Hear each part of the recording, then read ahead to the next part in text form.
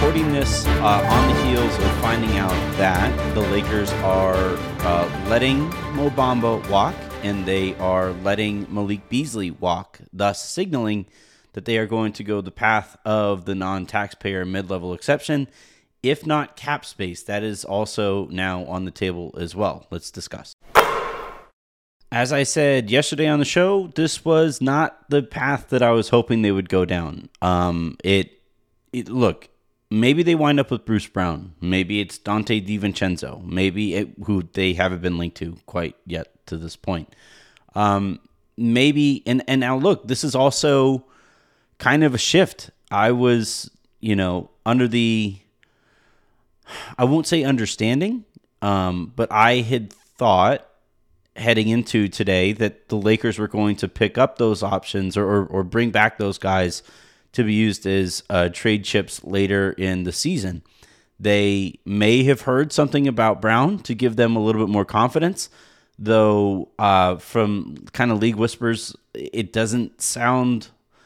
I'm not as confident in that as I would like to be. Again, these things change all the time. We just also heard from Tim McMahon of ESPN that Bruce Brown is now planning to meet with the Dallas Mavericks when free agency opens as well. So, yeah, this is, like I said yesterday, this is certainly a viable path forward. And there are good outcomes to this path if this is what the Lakers elect to do. But there is risk involved here. There's risk involved everywhere. But in my opinion, this is the riskier path forward because you're hoping to rely on free agency when you have a max at what you can offer that might get beaten out by some other team, being able to offer Bruce Brown more than the non-taxpayer mid-level. You're hoping that he doesn't decide that the $5-ish million difference that he would make with you next year isn't worth leaving Denver where he could get a bigger offer next year. It's just, there's risk here. And the difference with this path forward versus, say, keeping those guys is that, you keep powder dry and you allow more flexibility for yourself because there's more money on your books that offers more margin for error here or more margin for somebody just making a decision that you didn't anticipate, right? And by the way, like I said yesterday in the lowdown or last night in the lowdown, the Lakers have had confidence before in a free agent only to find out that Kawhi was more interested and was working behind the scenes to, get the Clippers to trade for Paul George and then eventually sign across the hallway. So, I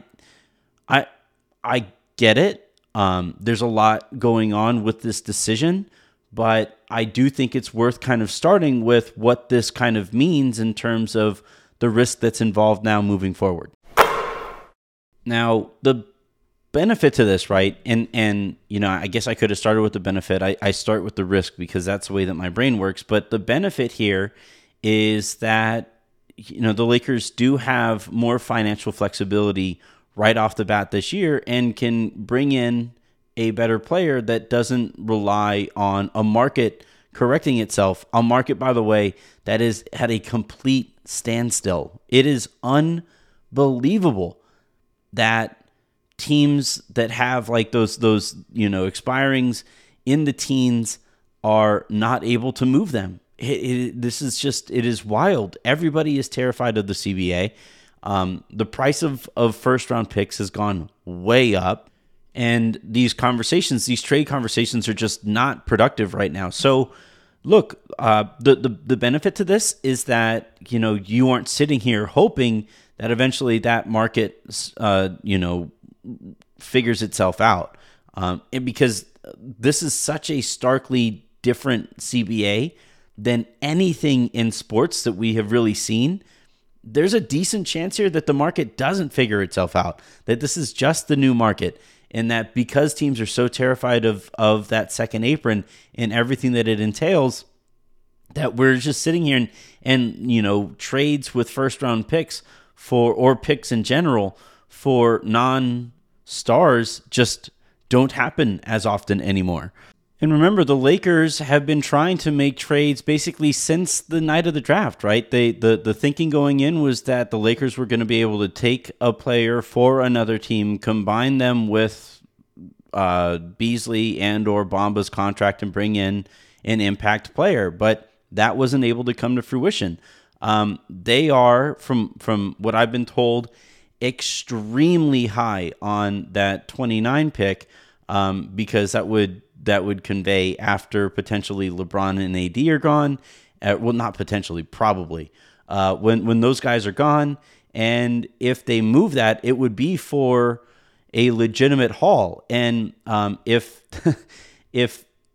if the league doesn't see it that way, or if they're trying to take advantage of the Lakers as they're kind of leveraged out here, then, again, the market is just so out of whack right now that maybe the Lakers got that intel. Maybe they looked around at how difficult it's been to move those contracts right now and just said, you know what, screw it.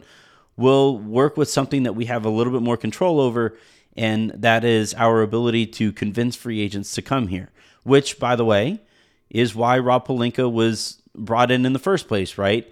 So, like I said, and how I've said all along, I had a preferred route forward here, because I just think that in professional sports, keeping as much money on your books that you can move gives you the most margin for error. But I also understand this path forward too, I'm not going to slam them for making this decision. I am going to point out some stuff that is worth pointing out, but I'm not. This isn't a decision. These aren't a couple decisions that I would slam them over.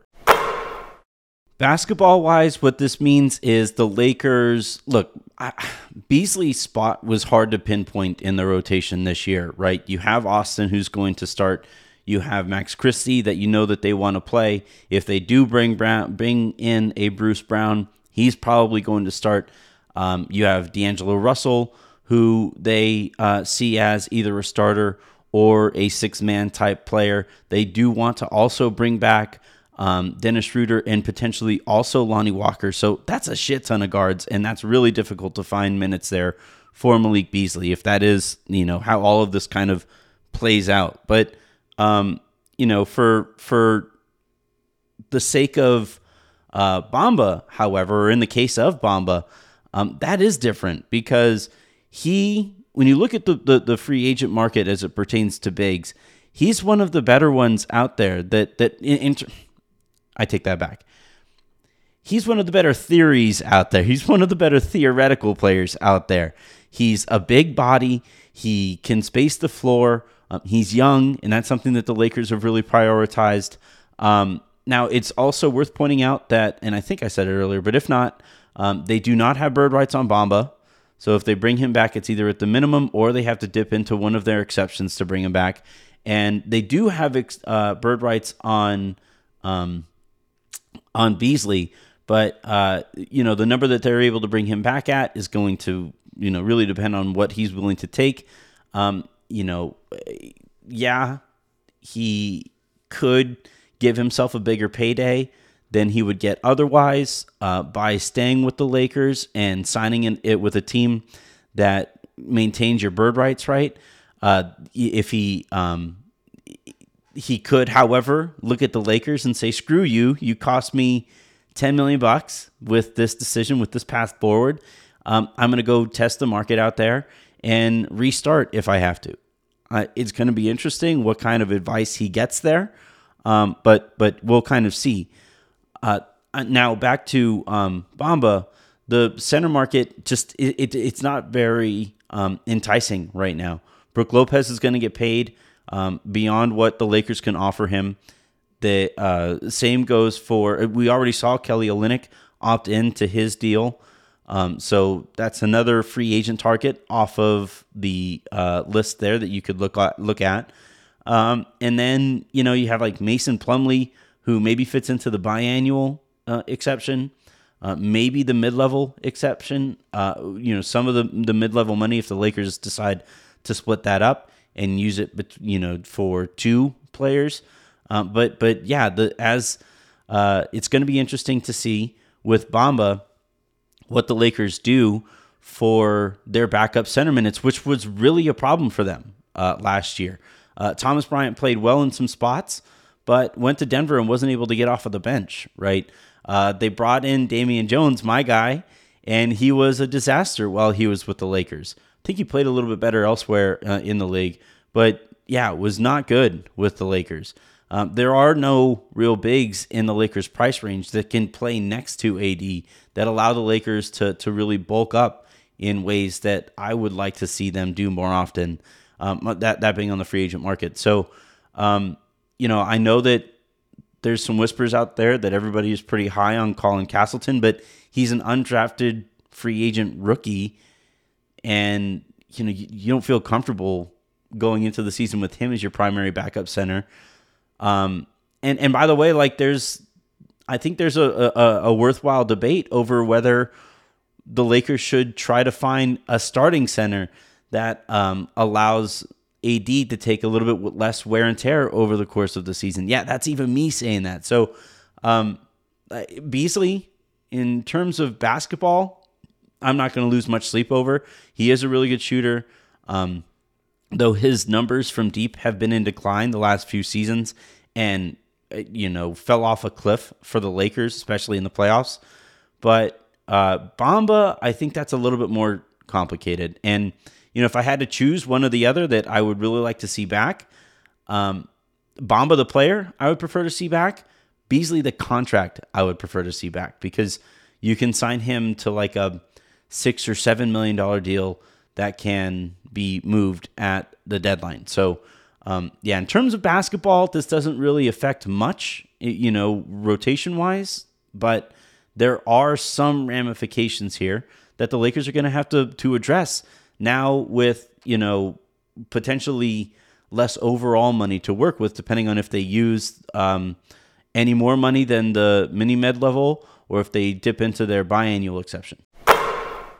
I also think, and I wouldn't be me if I didn't point this out, that it's worth noting that this is the cheapest path forward that the Lakers can take here. And one of my concerns, basically since they let Caruso walk for tax purposes, at least in part for tax purposes, is Jeannie Buss's willingness to spend. And I'm going to go out on a limb and say that she's probably not weeping to find out that the Lakers are likely hard capped this season, coming off of a pretty expensive stretch that they had while Russ was a Laker. So, this isn't a criticism. This is a concern, because, I am always kind of wondering, and I'm sick of kind of wondering if the Lakers will ever spend, up to the second apron if need be. That's something that I'm always going to be a little iffy about, and seeing as, again, the more money you spend offers the most margin for error, then that is always going to be something I'm nervous about. But the reason I say it isn't a criticism is because it would be an unfair criticism. Everybody in the league right now is shedding salary to avoid that second apron like it is the plague, like it is a hard cap, as I've been saying all along. And, I know that executives are reluctant to acknowledge that it's a hard cap publicly because the players union would have a real problem with that. But you've now seen Steve Ballmer cut costs. We've seen the Warriors cut costs. The Bucks might lose Brook Lopez in part because of costs. The only team that I can, kind of confidently say doesn't really care much about jumping over that second apron or remaining above that second apron for the foreseeable future is the Phoenix Suns, and we'll see what the ramifications are for that. But I do think part of the story here, not the story, not the biggest part of the story, not, nothing like that. A part of the story here is, once again, the Lakers will be not spending to the max that they possibly could or, realistically could. So before the number that the Lakers were really trying to stay under was $182.5 million. That was the second apron, right? Now, if they use the non-taxpayer mid-level exception, which they are going to use, they will have to stay under the 172 million mark. That is the first tax apron, right? There are ways that they can do that, right? There's a lot of math that the Lakers, and I'm not going to go into the math because there is no more exciting audio than me doing math for you guys. But there are pathways here where the Lakers are able to bring back Reeves. They're able to bring back Rui. They're able to bring back D'Lo. Maybe also able to bring back Lonnie. That one's a little unclear. That one's a little tougher. Use that non-taxpayer mid-level. Use the biannual exception, and then fill out the rest of the roster either with veteran minimum contracts or with rookie deals rookie deals, because we know that they're going to keep Jalen Hood-Schifino, that they're going to keep Maxwell Lewis, and again, a dark horse that I keep coming back to, a player who they can keep for a little bit cheaper and give themselves a little bit more space under that first apron is Colin Castleton. So, mathematically, this does allow them to continue to run it back with a couple of tweaks. We'll see what that looks like. Obviously, right now their focus is on Bruce Brown, but we're now starting to see them attached to more names. By the way, get ready for a lot more of that because the Lakers are going to be, players in free agency more than it looked like they were going to be before. So look for agents to start linking their client to the Lakers, as they always do when the Lakers have any money whatsoever to work with. We've now seen that list expand from just Bruce Brown to they have some interest in Javon Carter. They have some interest in Eric Gordon. They have some interest in here, there, and everywhere. Now that agents get to use the Lakers as the bugaboo who could spoil any number of teams and clients' intentions. So get ready for free agency and everything that involves, which is a lot less boring, I guess, than what the Lakers offseason was looking like before.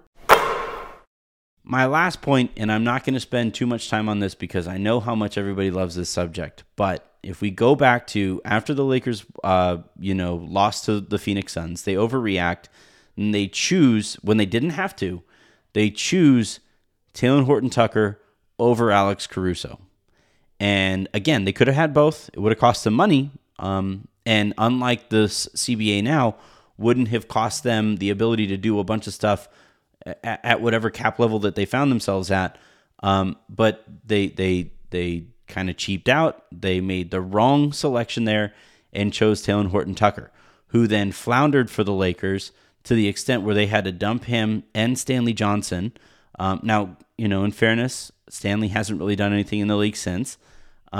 But they dumped him and Stanley Johnson for Patrick Beverley, who sucked, and watching him was not fun. So they turned Patrick Beverley and then a second-round pick for Mo Bamba, who played a little bit, not very inspiring, turned his ankle, and never played for the Lakers again, and was eventually waived. So they turned two rotation guards in Alex Caruso and Talen Horton-Tucker into now nothing whatsoever. So, this is different than what I said about, ownership and not spending and stuff like this. This is a criticism. That's bad asset management. Now we'll see what this looks like, right? If this decision with Bamba and this decision with Beasley allows them to go out and get Bruce Brown or an impact free agent, then the math on this changes a little bit. But for right now, as we're having this conversation right now, that is not a great sequence of events. All right, that is going to do it here for this breaking emergency episode of the Lakers Lowdown podcast again. And from here on out, voice allowing, that is, I am going to be hopping on here anytime we get big news. And this is big news. This does really indicate the way that the Lakers are going to be moving forward. So, we'll see all of the ramifications to this, and we'll see what the market looks like. And as that becomes to, starts coming to fruition, I will explain it as best I can along the way. So until then, and until the next time you guys hear from me, I'm Anthony Irwin saying, make sure you check out all the stuff that we've done already. Jason Timpf was a blast. Yovan Buha had great information. Aaron came on and we did a 2-parter that I wound up splitting up because the second parter explained exactly why this news right now is so important. So check that out on the feed as well. And then, like I said, I will talk to you guys whenever it is that I talk to you.